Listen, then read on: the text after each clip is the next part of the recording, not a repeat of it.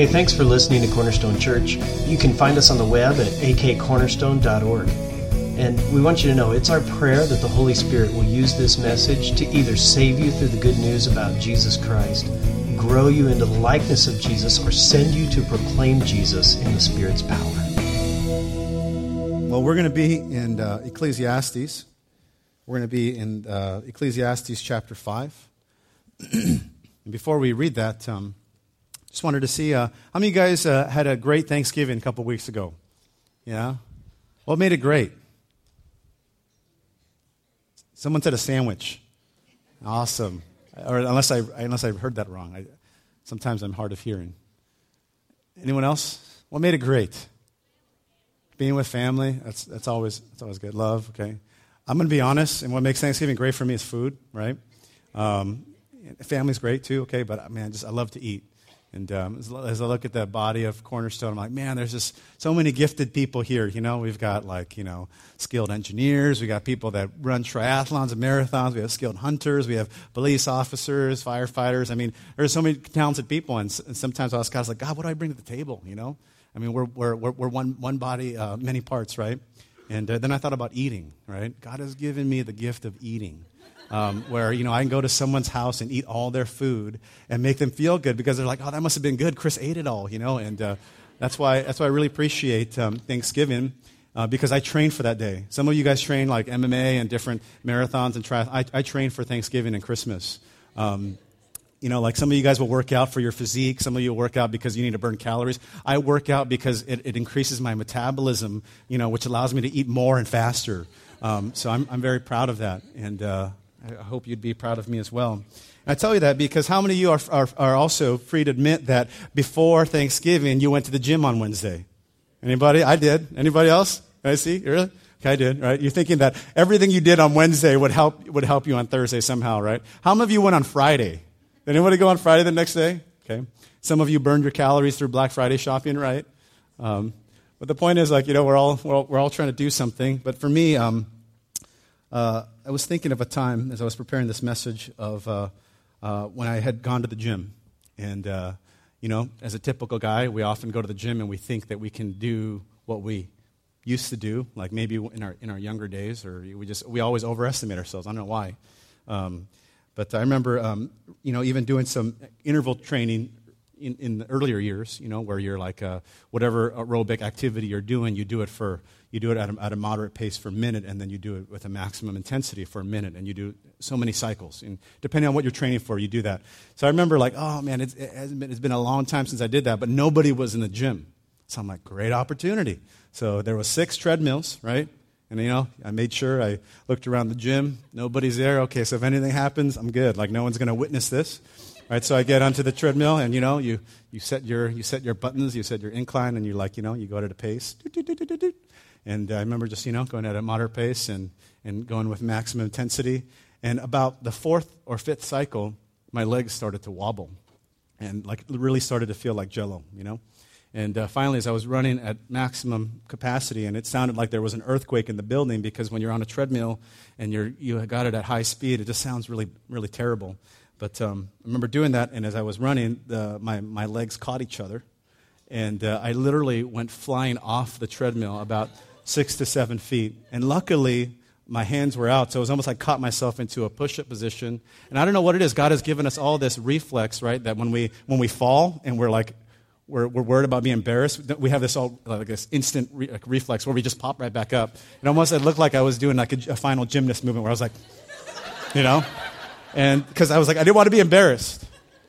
But I tell you that story because it got me thinking at how fast we're running this race of life.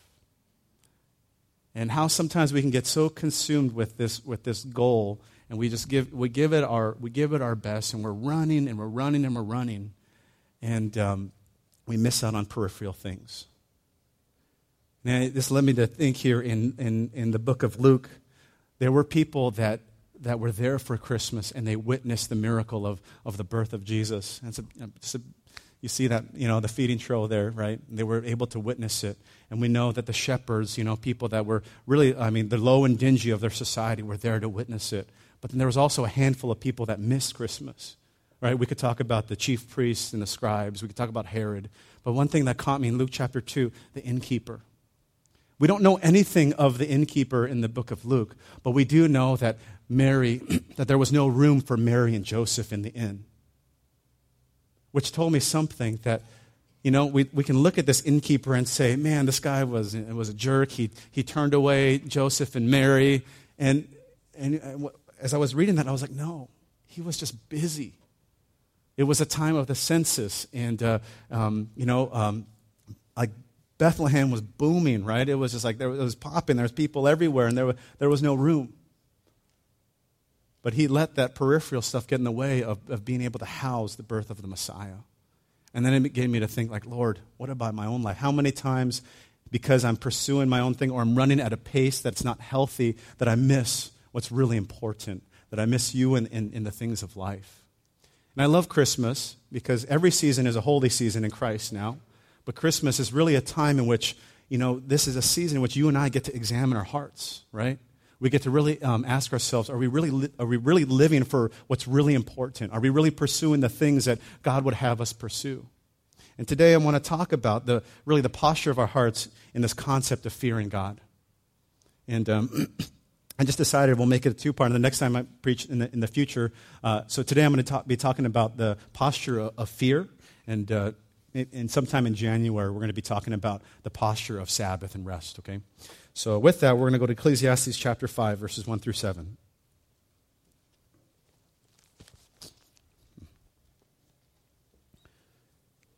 The writer writes, "Guard your steps when you go to the house of God. To draw near to listen is better than to offer the sacrifice of fools, for they do not know that they are doing evil. Be not rash with your mouth, nor let your heart be hasty to utter a word before God. For God is in heaven, and you are on earth. Therefore let your words be few. For a dream comes with much business, and a fool's voice with many words. When you vow a vow to God, do not delay paying it, for he has no pleasure in fools. Pay what you vow. It's better that you should not vow than that you should vow and not pay. Let not your mouth lead you into sin, and do not say before the messenger that it was a mistake. Why should God be angry at your voice and destroy the work of your hands? For when dreams increase and words grow many, there is vanity. But God is the one you must fear." This is the word of the Lord. Brothers and sisters, we live in a day and age, I think, in which we've lost this concept of fear.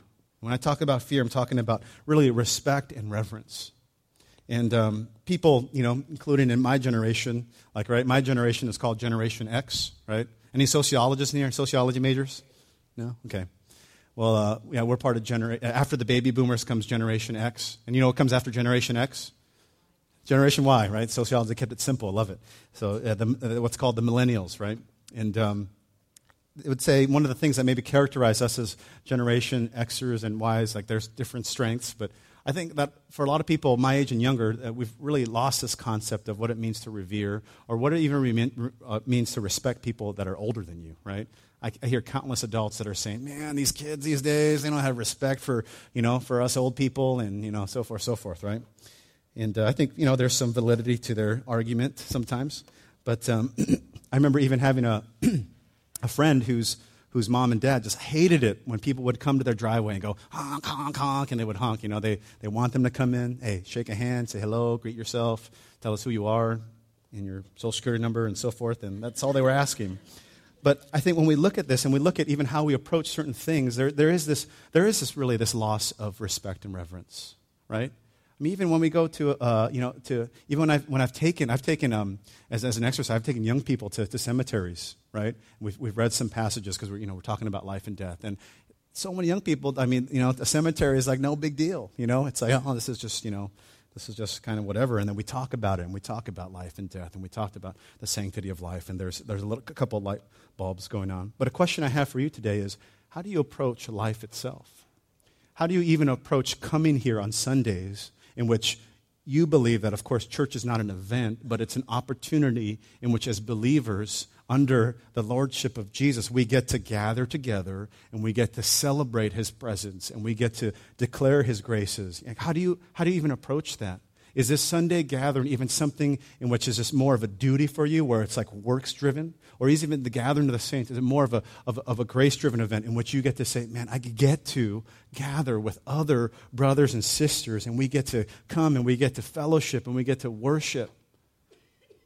Or do you come even with a consumer mindset in which you're like, hey, what does the church have to offer me? The preacher better be good, or the music better be good, or the Sunday school teachers better be good. How do you approach those things? But what we see here in the Scriptures, we see that clearly whenever people encountered God, one of the central attributes that they saw of God was His holiness. And I love that word holy, but I feel like we've kind of lost its definition. And one of the best recent definitions I've heard of holiness of God is this, is that, hey, we all believe God is special. Amen? Like He's super special, right? And one of the best definitions was God is holy, which means He's the only one that always does what is good, right, and perfect. And that's a pretty sweet definition, right? The only being in the universe that always, how often? Always does what is good, right, and perfect. And that was one of the central attributes in which all the people that encountered God through the Scriptures, it was His holiness. And God is holy, and with that, He must be revered. He must be approached with this level of like respect and reverence and genuineness, right? What about the wise men? Do you remember what the wise men did when they came? They came from the east, right? We don't even know how long they journeyed. We don't even know how many of them were, but they came on a long journey. They weren't Jews. And what does it say when they gave them the gifts in Matthew's account? Do you know what it says? They fell down and worshiped Him. They fell down to their face, and they started worshiping a baby. They saw something in that baby, didn't they? What do you see in that baby? I've been asking myself that same question. Is this a time of year in which I'm just like, oh, it's the same manger, same stack of hay that we used last year? Or is it, do I come down where I take a posture of my own heart and I fall down on my face and say, this is the Lord? He is holy and He must be revered. He's not to be approached on your conditions. He's to be approached on His conditions. But so often you and I, we come to Him and maybe we accuse God of being uptight, prideful, on a high horse, unfair, or unapproachable. And you may not do that with your words. And I may not do that with my words. But what about your actions? What about your attitudes? Well, it's common that kids don't respect their parents or adults or authorities. Would you guys agree with that? Yeah. I was reading this article from, it's in the UK, and the article was called Parents Too Scared to Say No Are Raising a Spoilt Generation. It says, when Leslie Ward spoke to the Association of Teachers and Lecturers last week, she told an all too familiar tale. One of children starting school not knowing how to use a knife and fork or dress themselves and utterly unable to grasp the idea that no means no. Ward, the union's president, who spent 35 years as a primary school teacher, blamed a lack of aspiration caused by the Dickensian poverty, Charles Dickens, that characterized so many children's backgrounds. Eric Sigman, who's a psychologist and author of an explosive new book called The Spoilt Generation, has a different diagnosis. He says, bad parents. Ouch.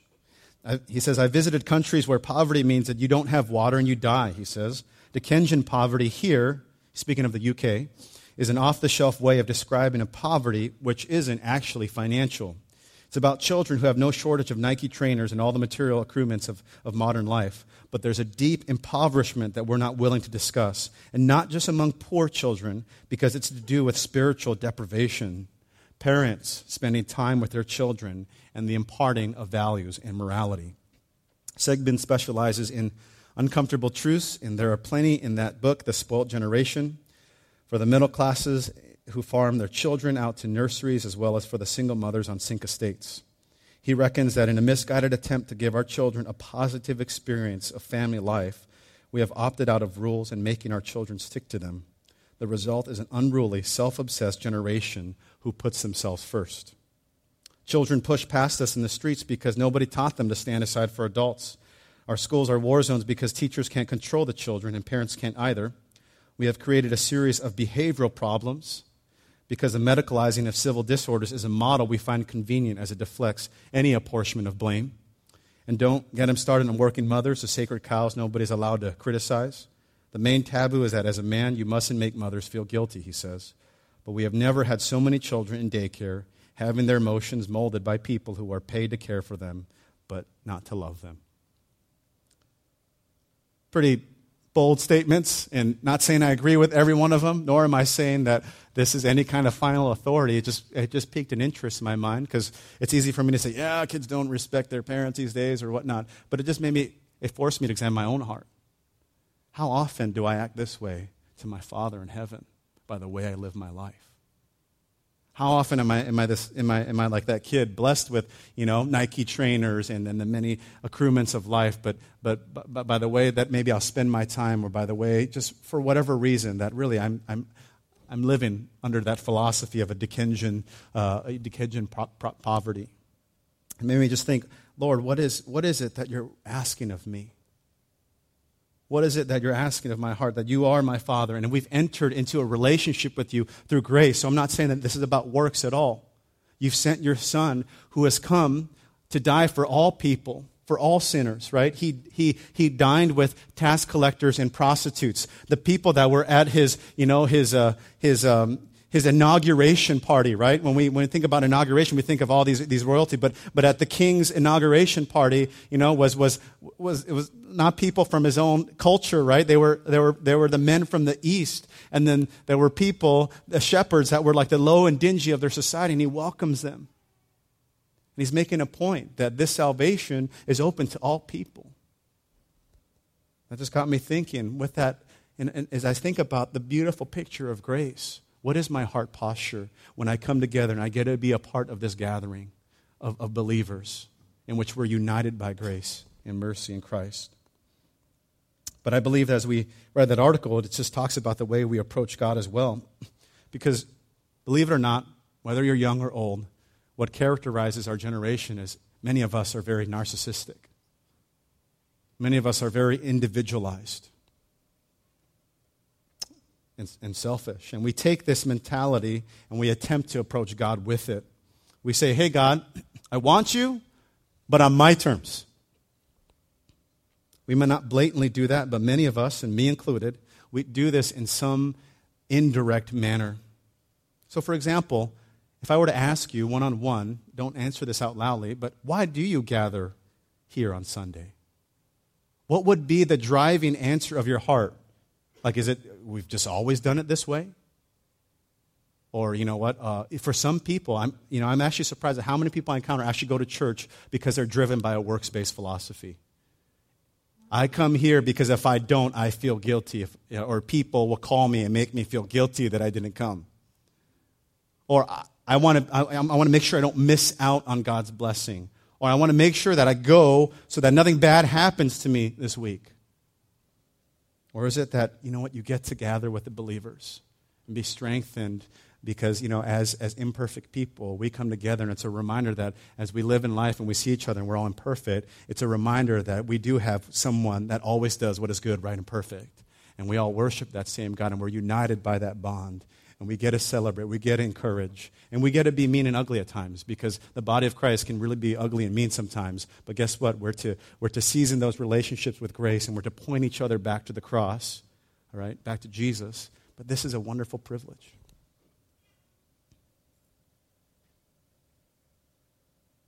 But as some of us can also really take advantage of our gatherings, such was also the case in Israel, because in that time, people came to the temple, but they failed to approach God with reverence as well. Worshiping God for a lot of them also had become just a mere formality. In fact, we know that from Malachi, Israel dishonored God in his temple because God there required that his people bring their best animals to be sacrificed. But they brought as offerings what they could not use themselves. They brought blind, lame, and sick animals. And instead of blessing his worshipers, this is what God says in Malachi 1:14. Cursed be the cheat who has a male in his flock and vows it, and yet sacrifices to the Lord what is blemished. In addition, people were quick to make their vows to God. They were quick to make promises to God, but also quick to take them back when they realized the seriousness of their words. And against this backdrop of God cursing his worshipers, we hear this urgency of this teacher's message here in Ecclesiastes chapter 5. he gives Israel a series of commands about their conduct in worshiping God in his temple. That's why he starts off by saying, guard your steps when you go to the house of God. He's talking to the Israelites of his day. Be careful when you go to the house of God. Think about what you're going to do. You're not just dropping in on this little chat with a friendly neighbor. You're not just passing time with a friend. He's telling them, you're going to the house of God. You're going to the place where the Almighty Creator stoops down to meet with you. That's why he says, guard your steps. Think of Moses meeting God at the burning bush, and God said to him, remove the sandals from your feet, for the place on which you're standing is holy ground. So how should we guard our steps? The writer says here, to draw near to listen is better than to offer the sacrifice of fools. So in the temple, while sacrifices were being made, if you were to, you know how every room has a kind of ambiance or culture? If you were to go into a temple, I think maybe one of the first things you would notice is that it was very quiet. And it was very quiet because silence, the belief was that it fostered like the divine presence and receptivity on the part of the hearers. So then the priest would read from God's law, and after hearing that, the people would respond in a song. And finally, the priest would place God's blessing on his people. That's why he's saying to draw near, to listen is better than the sacrifice offered by fools. And that's so convicting, isn't it? How often do you and I, in our times with the Lord, or even when we gather with a group of believers, do we take the posture of, let's guard our steps and let's make sure that we're listening. Let's make sure that our ears are open first, right? Because so often, I can confess that I've got in my back pocket, I got a piece of paper that has 15 agenda items with God. I'm like, God, we got to talk about these things today. And it's my agenda, it's my time. Whereas now the writer of Ecclesiastes is saying, no. It's God's agenda. Approach that time with this willingness to listen. And then he talks about fools, and he refers to those that are bringing unacceptable sacrifices to God. And he says, he's describing that people are fools when they bring to God what they can't use themselves, the blind, lame, and sick animals. Fools also believe that their sacrifices would automatically cancel out their need for repentance. There in verse 1 it says they don't know that they're doing evil, that they're even doing this evil in the house of God. So the point is this, all of us, okay, whenever we gather, what is the posture of our heart? I'm not saying you be perfect, but even in your own life, is there an acknowledgement that there is some brokenness, that you're coming together, and we're coming together to worship the God that is perfect? I was also thinking of in Leviticus chapter 10, can you imagine if on the first day of your job, 2 of your children were murdered before you, and the person that murdered your children was God? There's a story of that in the Bible. It's in Leviticus chapter 10. Aaron's 2 sons, Nadab and Abihu, right? And this is really the official day of him assuming his priestly office. And Nadab and Abihu, for whatever reason, we don't know exactly what they did, but they offered what they call strange fire. One of the things we can assume, maybe some theologians say, you know what, they were drunk and they were administering the incense to the Lord. That's speculation. It's a possibility. But all we do know is that everything before that were all the stipulations and demands of the law. This is how you are to go about offering these sacrifices. And when we look at the system of law, it's a beautiful thing. It's really a picture of grace. Because God had covenanted with the people of Israel, right? He says, we're gonna be in this special relationship. I'm gonna be your God, you're gonna be my people. And then he gave them the law, because remember, he's the only one that always does what is good, right, and perfect, right? So he said, hey, in order to be in this relationship with me, there's some guidelines we have to live by, okay? Because I'm so cool and I'm awesome and I'm holy, all right? And I want to be in a relationship with you, here's the law. You've got to follow it, okay? And so and the awesome thing is, God in his grace gave sacrifices. He knew the people were going to fail, and he's like, I know you're going to fail, and that's why you're going to have to go through these sacrifices. But Nadab and Abihu said, whatever, we're going to do it our way. And the fire that was supposed to consume the sacrifice, do you know who it consumed? It consumed Nadab and Abihu. And I tell you that not as a spirit of condemnation, but as a story of a lesson. Because it forces me to examine my own heart and say, how do I really approach you, God? I've been seasoned with just an enormous amount of grace. Jesus, you took the wrath of God for me. Jesus, you took my penalty. Jesus, you took it all, you paid it all. I didn't do a single thing. Now how do I go about approaching that? And that's why Dietrich Bonhoeffer was so against cheap grace. That when we realize how much we have in Jesus and we just live our lives carelessly and whatever, that's what Bonhoeffer considers cheap grace. We take the grace of God and we trample on it. We look at Jesus in the face when he's murdered on the cross and we spit in his face. That's what Bonhoeffer wasn't against. He wasn't against grace for all. He was just like what we do with our hearts when we take the grace of Jesus and we trample upon it. And it's like Nadab and Abihu. Because many times, what does God say to Israel in Deuteronomy 6, where he tells the generations of what they're to do with their families? The first thing he says is, "Hear, O Israel." How about Jesus? What does he say? He didn't say he who has no smell, right? He who has ears, let him hear.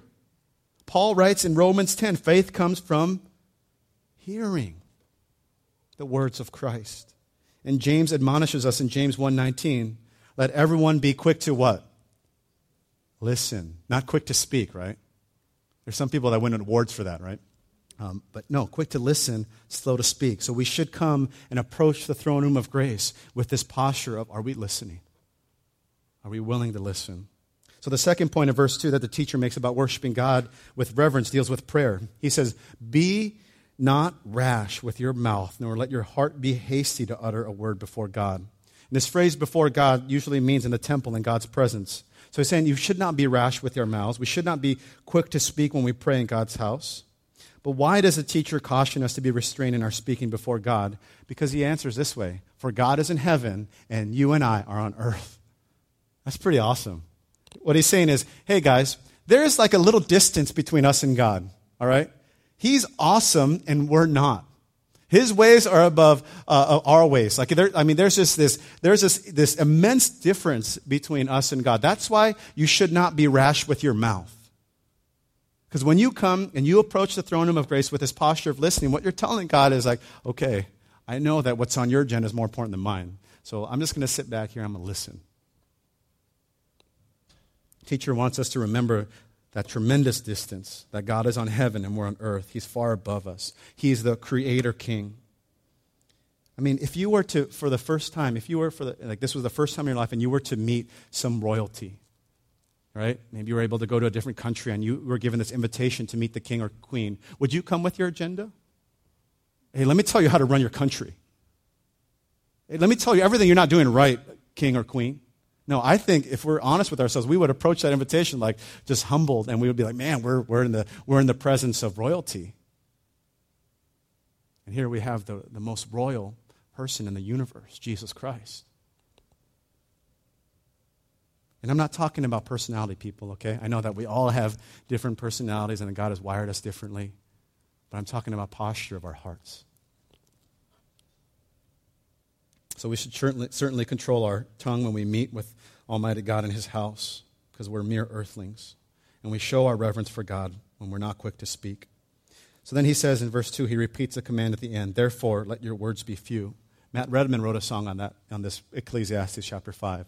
You are God in heaven, and here am I on earth, so I'll let my words be few. And his point for reverent worship was draw near to listen, and his second point was let your words be few, because God is in heaven.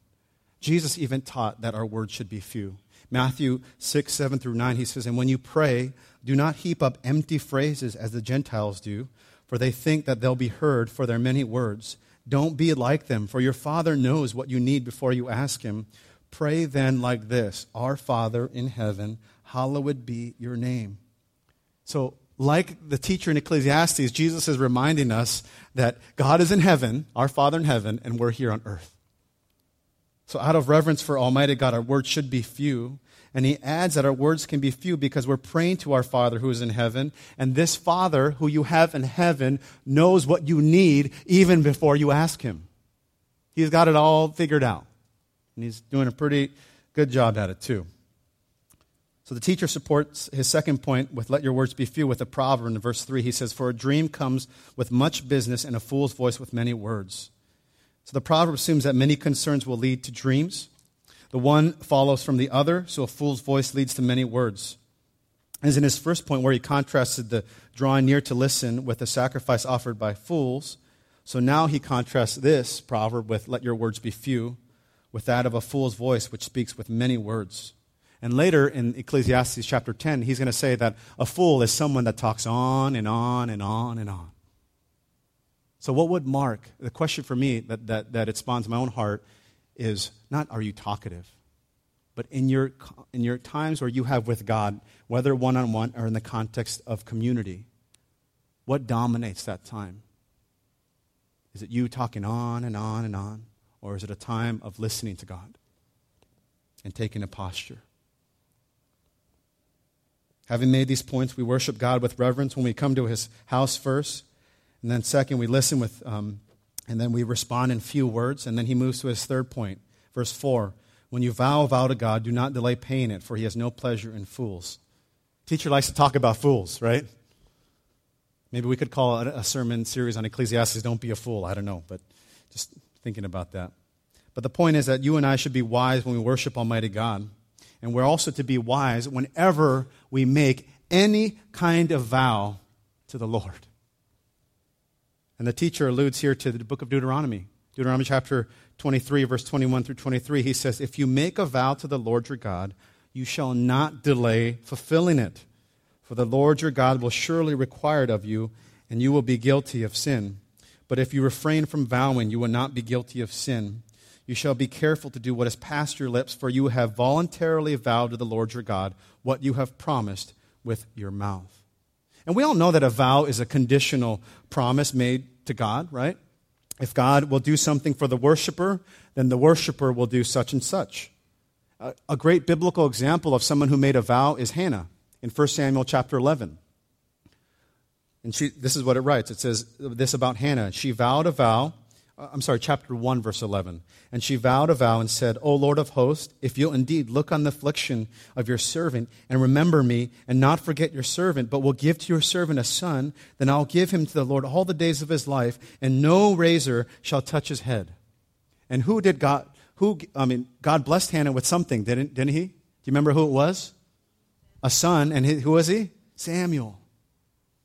And did Hannah fulfill her end of the vow? Or was she like, no, he's mine? No. We know clearly that Hannah had brought him to the house of the Lord at Shiloh. Lending him to the Lord as long as he lives, he's given to the Lord. 1 Samuel 1, 24 and 28. Hannah fulfilled her vow as soon as she could. Right after he was weaned, Hannah took Samuel to the temple and fulfilled her vow. So a question I have for all of us as we look at our lives and all the vows we've made to the Lord, how's our track record? I'm not saying you're apportioned grace based on how faithful you've been to your vows. But God does take our word seriously. How have you done? And the reason why I ask you that is because we can look at our lives and we can really see how have we treated all the grace that God has given us through his son Jesus. And how have we treated it by the way we lived? Because ultimately, during this time, worshipers were tempted not to fulfill their vows. Because what would happen is, in verse 4, it says, pay what you vow. It's better that you should not vow than you should vow and not pay. Because during this time, priests would, if someone would make a vow to the temple, priests would visit the house, right? And they would ask them, they would just give them a friendly reminder. Hey, you remember you told us you would do this or you would give this? And it said that oftentimes people would say, that was a mistake, It was a little too much Kool-Aid I had that day, and I was kind of speaking out of turn, or for whatever reason. New Testament offers a striking example of God's anger when people don't fulfill their vows. In Acts 5, Ananias and Sapphira. Apparently they vowed that they would give the proceeds from the sale of some property to the church so that money could be given to the needy. They secretly kept part of the proceeds for themselves. And this is what Peter says to Ananias. While it remained unsold, did it not remain your own? And after it was sold, was it not at your disposal? And for lying to God, both were punished with death. And then it says, and great fear came upon the whole earth and upon all who heard of these things. So, words we speak do matter. Vows we do make.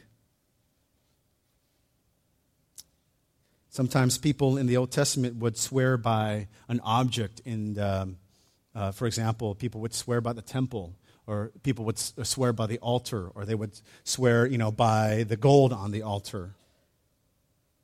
But Jesus, in contrast, taught that all vows to God must be fulfilled. See, what happened was the Jews were trying to differentiate between their different vows. If a vow is made like on the gold of the altar, it's a little more sacred than if it's just the altar. And Jesus is like saying, no, you make a vow, that's it. That's why he says in Matthew 5:33-37, again, you've heard it was said to those of old. He had to constantly, not reinterpret, but he had to constantly teach them what the real intention of the law was. You shall not swear falsely, but shall perform to the Lord what you have sworn.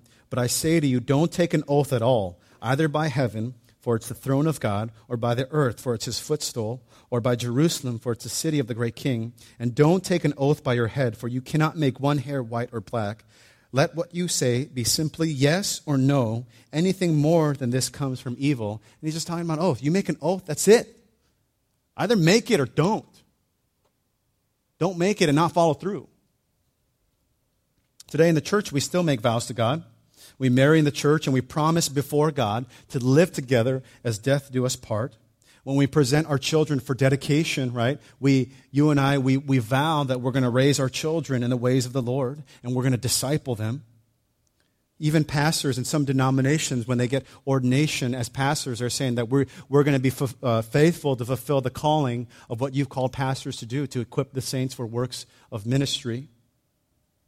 But we also make private promises to God in the church, right? God, if you will heal me, I will ... Even in a surprising number of hymns, we make promises to God. For example, O Jesus, I have promised to serve thee to the end. Take my silver and my gold, not a mite would I withhold. Teach me, O Lord, your way of truth, and from it I will not depart. Or we come in with offerings to his house, and here we pay the solemn vows we uttered in distress. Forth in your name, O Lord, I go to my daily labor to pursue. You only, Lord, resolve to know in all that I speak, think, or do. So the point is, what promises have we made to God the Father?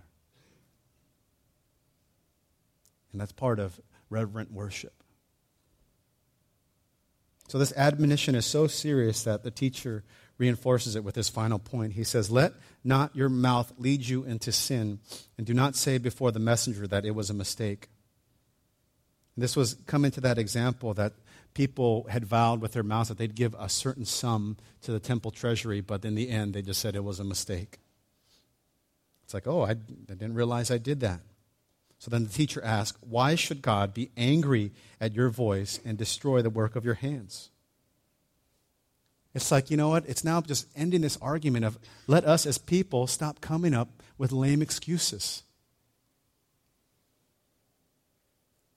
Verse 7, for when dreams increase and the words grow many, there is vanity, but God is the one you must fear. So the first part of this verse seems to be another proverb that supports the point that we should not let our mouth lead us into sin. As many dreams are vanities, that is empty and futile, so a multitude of words in worship is empty and futile. Even our own worship of God can be without substance, futile, because it's simply filled with a multitude of words. Like empty promises, empty claims. So consequently, the teacher concludes with this final command. God is the one you must fear. Fear God. The book of Proverbs highlights this concept of the fear of God all throughout it. In fact, it says that the fear of the Lord is the beginning of wisdom. And the teacher here is saying the fear of God is the beginning of reverent worship. And fear of God does not mean, again, as I've told you before in previous messages, is not this like cowering or like this, I'm so scared of God. It's really talking about a posture of reverence and of respect and of something that you admire so greatly. Once again, that posture of the heart.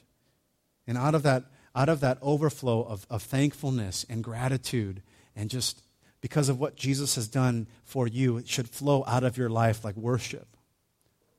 That's why we sing. Singing is a response to who God is and what he's done. So if you have a hard time singing to God, like in terms of, I'm not talking about how you sing, but even just like this is boring, what's the point of us singing here? I have to question the posture of your heart. I'm not going to question your salvation, but I'm going to say, what are you really setting your affections on in your heart, that when you have opportunities to sing to God about his greatness and his worth, that you can't do it? Maybe for some of you, you're scared of how you sound. Well, obviously, the posture of your heart, you have fear of men, not fear of God. I have a terrible voice, but I love singing to the Lord because it's just an overflow of my gratitude to him for what he's done. You took my sin, Jesus. You paid the penalty for everything that I should have deserved. Every flaw, every mistake, you paid it all. Jesus, I just want to respond to you in song. Thank you for being good.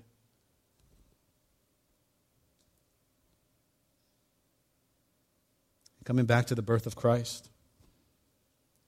Do you ever role play with the Bible and ask yourself, if I were living during that time, what disciple would I be? If I were living during that time, what group of people would I have been? One of the shepherds? Would I have been one of the wise men, or would I have been one of the chief priests, Pharisees, and scribes? And the answer for me is all the above. I've been all of those. But I pray that this would be a season in which we could all ask is, what really is here? Paul says to examine your hearts to see if you're in the faith. Paul even says in Philippians, work out your salvation with fear and trembling. In other words, there is this introspective aspect of our faith, and we're to look within and ask ourselves, are we treasuring Jesus? And I pray that you don't get more things to do, but I just pray that you would ask yourselves, am I treasuring Jesus Christ above all things in my life? And if not, repent. Right? Jesus said, come to me, all who are weary and heavy laden, and I will give you what? More work? I will give you rest. It's a totally different message, but I just love that. So when I come to Jesus and I'm not feeling rest, something ain't wrong with Jesus, something's wrong here. Because Jesus says in his word, when I come to him, I'm going to have this sense of rest. That I'm going to have this sense that it's all good because Jesus has made us more than conquerors. So whatever I'm going through in life, it's all good. So just summing up this message would be reverence for God will cause us to guard our steps when we go to the house of God. Reverence for God will cause us to draw near to listen rather than to blabber like fools. Reverence for God will cause us not to be rash with our mouth.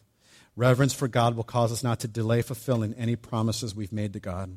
And reverence for God will cause us not to come up with lame excuses for not fulfilling our promises. So in closing, we can have the worship team come on up.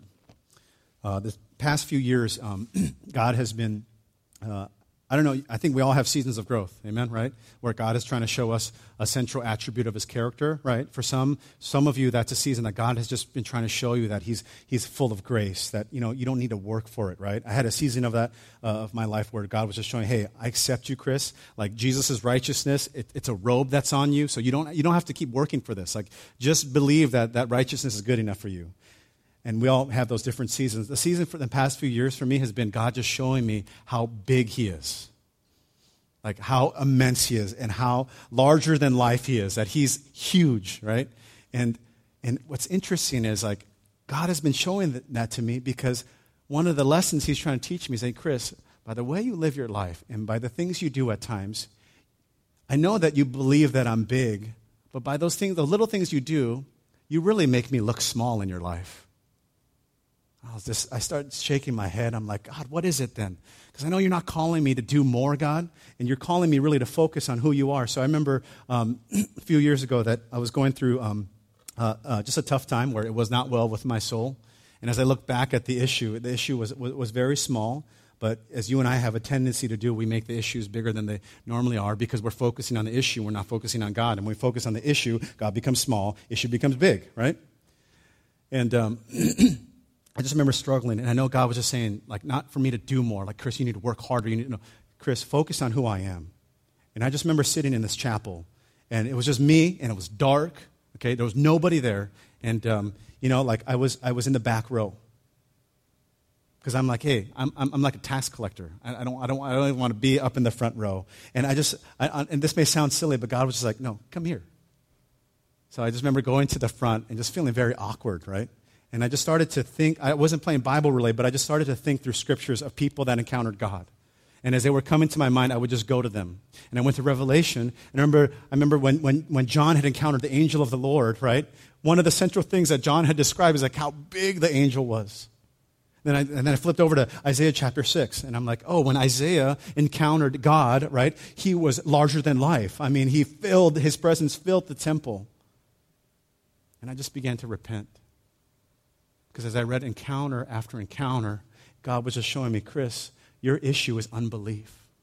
Your issue is you don't believe, even though you know here and theologically that I'm bigger than life and that I created the heavens and the earth. By the way you're responding to this circumstance and situation in your life, you're making me look really small. And I said, but God, I don't believe you're small. I believe you're bigger than life. And I began to repent. And as I was repenting, I remember the sense of great peace where that problem became so small, insignificant, and God became so big. And literally, as I was sitting there in that first row of the chapel, I felt like, like when you get onto a bus and it's crowded, and you have like you're just trying to stand, and you're trying to get comfortable, but you can't because you're so crammed in. That's what I felt like. And not in a bad way. It just felt like God's presence was filling that place where I couldn't help but feel that he was just there. And of course, he's always with us, all right? But I know that God is always wanting to speak to us and show us where are we really unbelieving or not believing some truth or aspect of the gospel. So as you look at this topic and you examine your heart, what is it? When you gather and when you come to the Word, is there reverent worship that flows out of it? And if not, and if you know what it is, come and repent. The Father has opened the banqueting table for all of us. And it's godly sorrow that leads us to repentance. So maybe it's been a time of super busyness for you, and you've just been cutting off connection with God. Come before Him and repent. You have all things in Christ. You have His righteousness. His blood covers you. Now come before and approach Him like a father. If it's just maybe for example, you're driven, maybe your business is driven by a works-based theology. How many of you feel bad that when you talk to people and they're like, hey, how are you doing? How you been? And if you don't give them the answer of, I've been busy, you kind of feel bad. Like we live in a culture in which we're always trying to say, like, we're busy. And we're all busy, right? But for some of us, we're defined by that busyness, that we don't ever want to not be doing anything because we don't want people to label us. Well, for you then, you're living by a works-based theology, and you need to come before God and focus on His grace and repent, because then mercy will be showered upon you. And I just pray that we would all begin working through that as we talk about the fear of God. Amen? Let's pray. God, thank you. Thank you for who you are. Thank you. Thank you that you are the greatest Father who has given us the greatest gift, His Son. And it's both the Father and Son that give us their greatest gift, the Holy Spirit, who is always with us to the end of the age. And Lord, that's a reality. That's a stated fact. It's objective truth. But Lord, I know I forget that at times. I know that sometimes by the way I live, I forget that you're simply even with me. So God, I'm just praying. Would you stir our hearts? Would you breathe on these dry bones? And I'm praying, Lord, that you would just stir in our hearts an affection for you. That as we come this season, of course, we already know that you were born and you lived and you died and you've ascended. I pray that as we look at this manger and that our hearts would be stirred with emotion, that we too would fall on our faces and worship the King, that we would just not see a mere baby, but we would see the risen Savior. And give us that, because this is not something that can be manufactured by man. We're asking your Holy Spirit to speak to us, to remind us of who you are, and to remind us of what you've done, and then to remind us of who we are. Because being a son and daughter of the King is an awesome thing. So God, thank you for the season in which we get to reflect. And help us, Lord, because we are all busy. And I pray that we would just be busy about the right things. And we know when we look at the life of Jesus, he was a very busy man. Did a lot in his 3 years of ministry. But yet he always worked from a place of rest. He always worked from knowing who he was. And that's why he constantly came to you and said, Father. He knew who he was, and he knew why he was sent to earth. And the life of Christ is available to us today. So help us to remember every season is 'tis the season. It's in your Son's name we pray. Amen.